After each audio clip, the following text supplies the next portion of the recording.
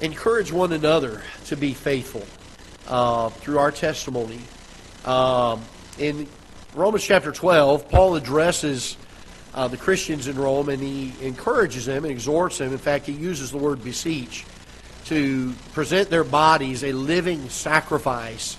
And he talks about the fact that he wants them to be holy and acceptable unto God. And these were two areas that he was emphasizing that they yield their bodies or they sacrifice their bodies to, was the issue of being holy and being acceptable unto God. And he refers to it as just their reasonable service. I've preached on that before, and I'm not going to re-preach that issue.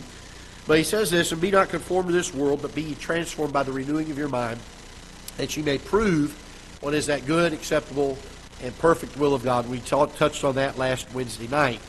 I want to begin in verse number 3, and we're going to give you 6 areas that I can find in this chapter that we can be an encouragement or a help to other Christians in by our testimony in these areas. And so we'll look at some of these things, and I also believe that there are areas specifically that Paul is addressing that are the areas that we are most prone to not yield to the Lord completely. And we tend to hold on to Him a little bit in some areas. And we're going to look at these very quickly. In verse number 3, he goes on to say this, For I say, through the grace given unto me, to every man that is among you, not to think of himself more highly than he ought to think, but to think soberly, according as God hath dealt to every man the measure of faith. And so I want to begin with this. One of the key areas that I think we can be an example to one another by way of our testimony and encouragement and edifier one to another is in the area of our humility. The fact that we're not to think more highly of ourselves or be arrogant. We're not to look down on others. We all, how many of you here today are, and we'll have a raise of hands here, okay? How many of you here today are sinners that have been saved by the grace of God? All right? So that means that you used to be not what you are today. And the fact is, every single one of us sitting here are involved in the Christian growth or the Christian walk or the maturing of the Christian. Now, I will say this, we all ought to be maturing. Amen? Some of y'all ate lunch and now already got your pillows out. Amen? We all ought to be maturing. I think we can agree on that, right? And I will say this, it is possible for some to mature faster than others and some to mature slower than others. Would you agree with that? However, we all ought to be maturing. Because of that, there are some people that are further along this journey of maturing than others. Would you agree with that? Okay. Then we need to be careful that we do not discourage or hinder somebody that is not as far along as we think we are in the Christian life by being critical of them for not being what we are. There needs to be a sense of humility that we all are sinners saved by the grace of God. Now, we ought to encourage that brother. We ought to help that brother or sister and encourage them along the way. But I fear that oftentimes we get to a point where we at least think we are further along than we really are. And to be real frank with you, I think sometimes the arrogance of that and the judgmentalness that comes from that is actually showing that we're not as mature as we thought we were. The Bible speaks in Philippians chapter 2 about the mind of Christ and the humbleness that He had. Even though He thought it not robbery to be equal with God, He made Himself of no reputation. Took upon Him the form of a servant, was made in the likeness of a man. He had every right, and He's the only one who did, to come to this earth with royal and regal announcements, with robes flowing, with the crown on His head. He had every right to make every person bow, and one day they will. But He chose not to do that, didn't He? He came as a servant. Why? Because it was needful for us that He did that. And can I encourage us in this, that as we go along in our Christian life, there needs to be a sense of humility.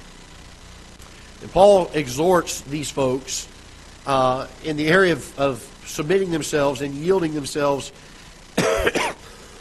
as a living sacrifice unto God, that in the area of humility, they are to give God control of that. That they're to allow Him to do a work in their lives. And so I want to encourage us, first of all, that we not think of ourselves more highly than we ought to think. And I've given you the definition before, but in case you've forgotten it, I'll give it to you again, that I love to hear about pride and humility. And humility is not thinking less of yourself than you should. It certainly is not thinking more of yourself than you should. It's simply not thinking of yourself.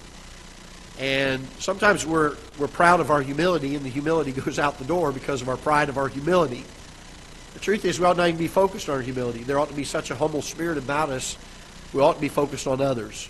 We ought to be focused on the Lord Jesus Christ and on being a help and a blessing to others. And so Paul exhorts them in this verse number 3, not to think of themselves more highly than they ought to. And we can be an example of the believers in this. We can be a testimony and an edifying effect and an encouraging effect to one another in the area of our humility. Rather than being critical of someone not being to the spiritual level that you are, how about becoming an encouragement to them to grow in the grace and the knowledge of the Lord Jesus Christ? And so I think this is one of the things that Paul deals with here. Look with me in verse number 9. We'll read down through verse 9 because these are all good verses. In verse number 4, for as we have many members in one body, and all members have not the same office, so we being many are one body in Christ, and everyone members one of another. Having then gifts differing according to the grace that is given to us, whether prophecy, let us prophesy according to the proportion of faith, or ministry, let us wait on our ministering, or he that teacheth on teaching, or he that exhorteth on exhortation, he that giveth, let him do it with simplicity, he that ruleth with diligence, he that showeth mercy with cheerfulness. And so all of these are in reference to having a humble spirit. Whatever it is, the gift that God has given to you, use it to the best of your ability and use it to be a help to others, to edify others. All right, verse number 9, he gives us another one here. He says, let love be without dissimulation. Let love be without dissimulation. Abhor that which is evil, cleave to that which is good. And we ought to be encouraging to one another in our walk, our Christian walk. How should our walk be? Well, we ought to love without a fakeness to it, without, the Bible uses the word here, dissimulation. There ought to be a genuineness to our love. There are times that, down south at least, we came up with a kind way of being critical. And we can be critical of somebody as long as we say, I love you before it. For instance, I could say, Brother John, I love you, but that tie looks terrible. Which it doesn't, by the way. It looks very sharp. But as long as we preface it with I love you, then it was okay. And so the truth is that was a fakeness of our love, wasn't it? That was a lack of sincerity. There needs to be a genuineness to our love. And then not only that, but in our walk, not only should there be a genuineness of our love, but there ought to be an abhorring of that which is evil and a cleaving to that which is good. Look what he says in verse number 9. He says, let love be without dissimulation, abhor that which is evil. And the word abhor is more than just don't like it. I mean, there's a hatred to it. There's such a disdain for it that we cannot tolerate it in our lives. Abhorring that which is evil and cleaving to that which is good. And so we can encourage one another in our walk. We ought to have this in our life. It ought to be part of our testimony.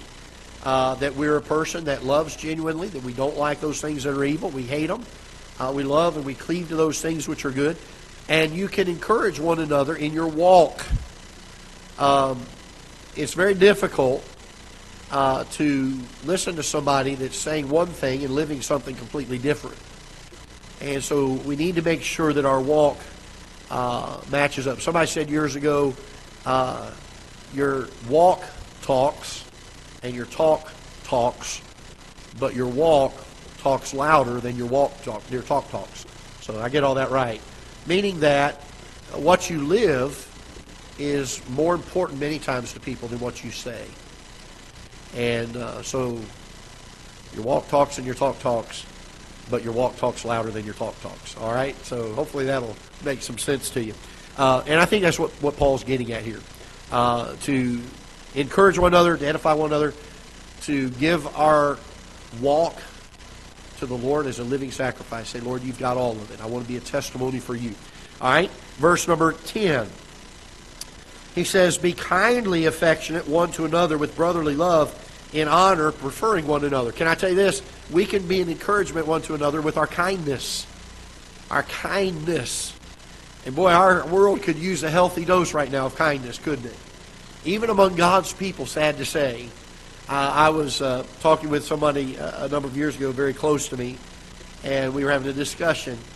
And they made the comment, they said, they'd served in what we would consider to be full-time Christian service in being a Christian school teacher, and then they had worked out in what we would call secular work, or away from like a ministry-related type of a job, and they made this statement. They said, the people in the world treat me better than the people in the church.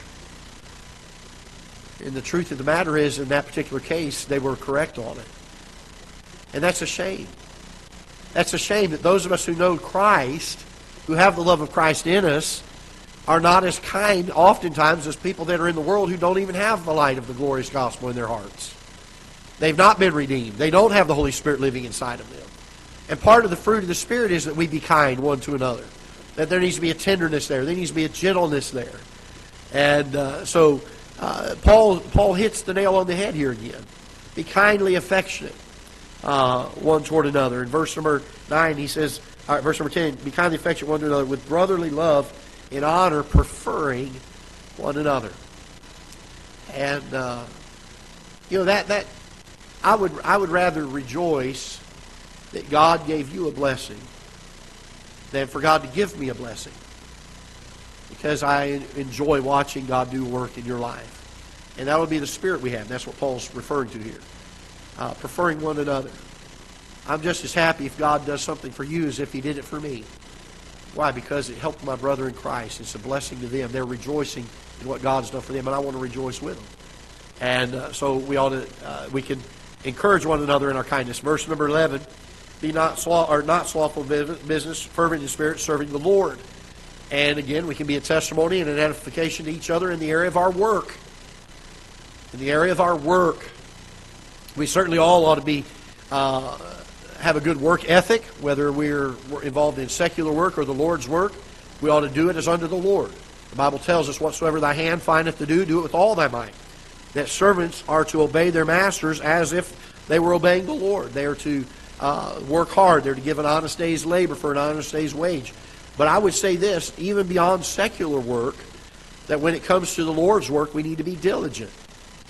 We need to be diligent in this area, and to not be slothful in it. Fervent in spirit, serving the Lord. And so in the area of our work, whether it be secular work or in the service of the Lord, we should not be slothful in it. We should be diligent in it.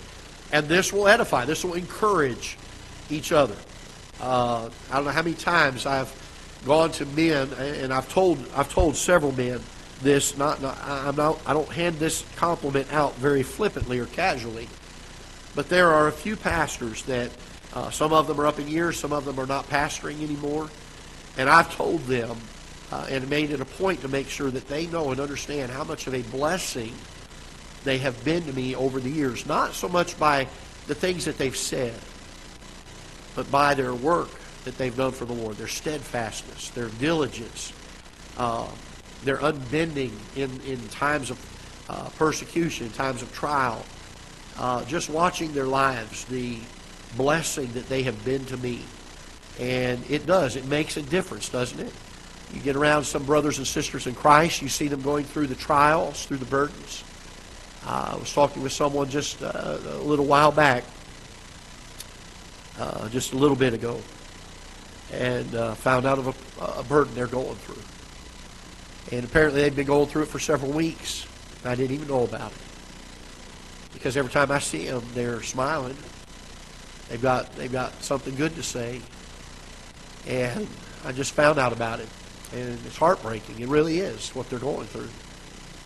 But their testimony of being steadfast makes a big difference and has been an encouragement to me. Verse number 12.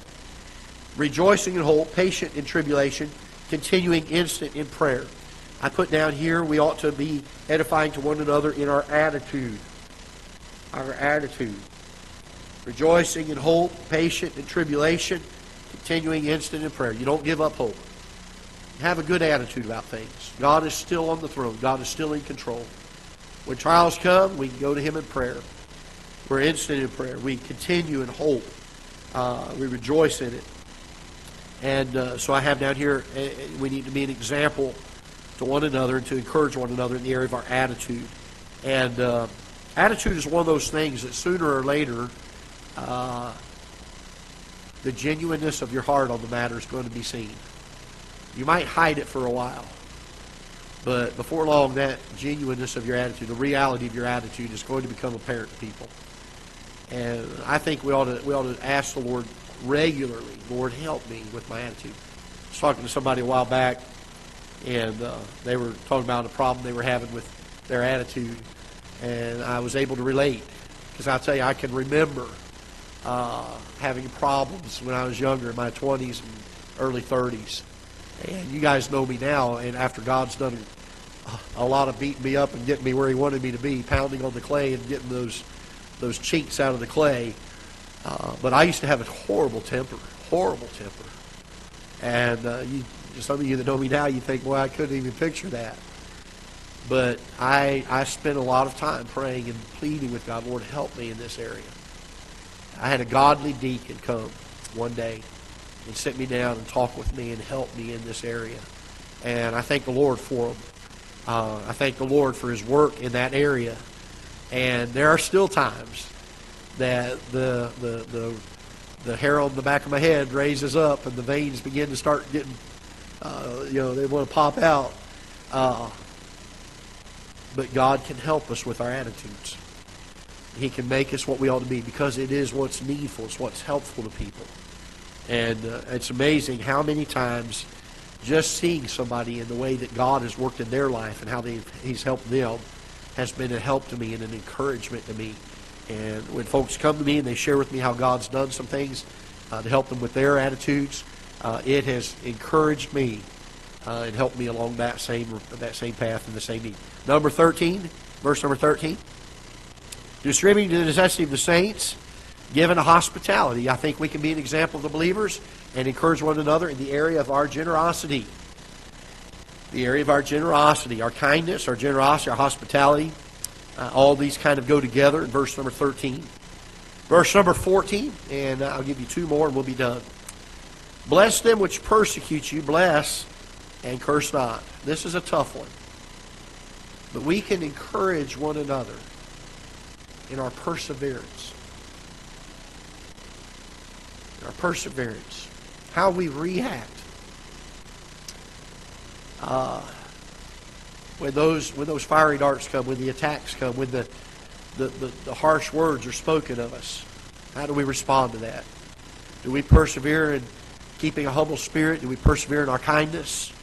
Do we persevere in trying to be Christ-honoring in our response? Paul speaks of this, and I think it's one of those areas that he's dealing with when he talks about us making our lives a living sacrifice, that we yield our will in the matter. Bless them which persecute you. Bless and curse not. We don't retaliate. We don't try to strike back out and cause harm back to them. And I think there's a great testimony that comes from that, a great help to others. And then verse number 15. He says, rejoice with them that do rejoice, and weep with them that weep. And I would say this, and I wrote down this, that we can encourage one another in the area of our empathy, being able to relate to others. When they sorrow, we sorrow. They're a brother in Christ. They're hurting. And because they're hurting, I hurt. Or they're rejoicing, and God's given them some great victory. They're a brother in Christ or sister in Christ. I want to rejoice with them. I want to thank God with them for the victory He's given to them. And folks, I'll tell you, if we could get a hold of some of these, I think it would make a big difference in how we edify and relate one to another. I know it's a great testimony in front of a lost world. That goes without saying. But I think we lose the idea that it is a help to us. But Paul told Timothy, be an example of the believers in word, in conversation, in spirit. All of these things, all of these areas that he said to Timothy, you need to be an example of the believers, because believers need to see it too. I am encouraged when I see God's people going through some of the same things I've gone through, and they're coming out victorious on the other side. That encourages me. That strengthens me. It causes me to think, Lord, if they can do it with your strength, then certainly I can do it with your strength. And I want to encourage us in this. I think this is what Paul is dealing with a lot in this chapter, of not just being a living sacrifice to God, but specifically in the area of trying to be a help one to another. To not think of ourselves more highly than we ought, but try to look at the others around us and say, how can I be a help to them? How can I edify them? And how can I strengthen them? So I hope that'll be a help to you today, and take it through this week and try to be an encouragement to someone else. All right? Let's go ahead and stand. We'll be dismissed in prayer. Father, we are grateful for the teaching of your word. Just some very practical, very simple steps this afternoon. And Lord, it goes without saying, we want to serve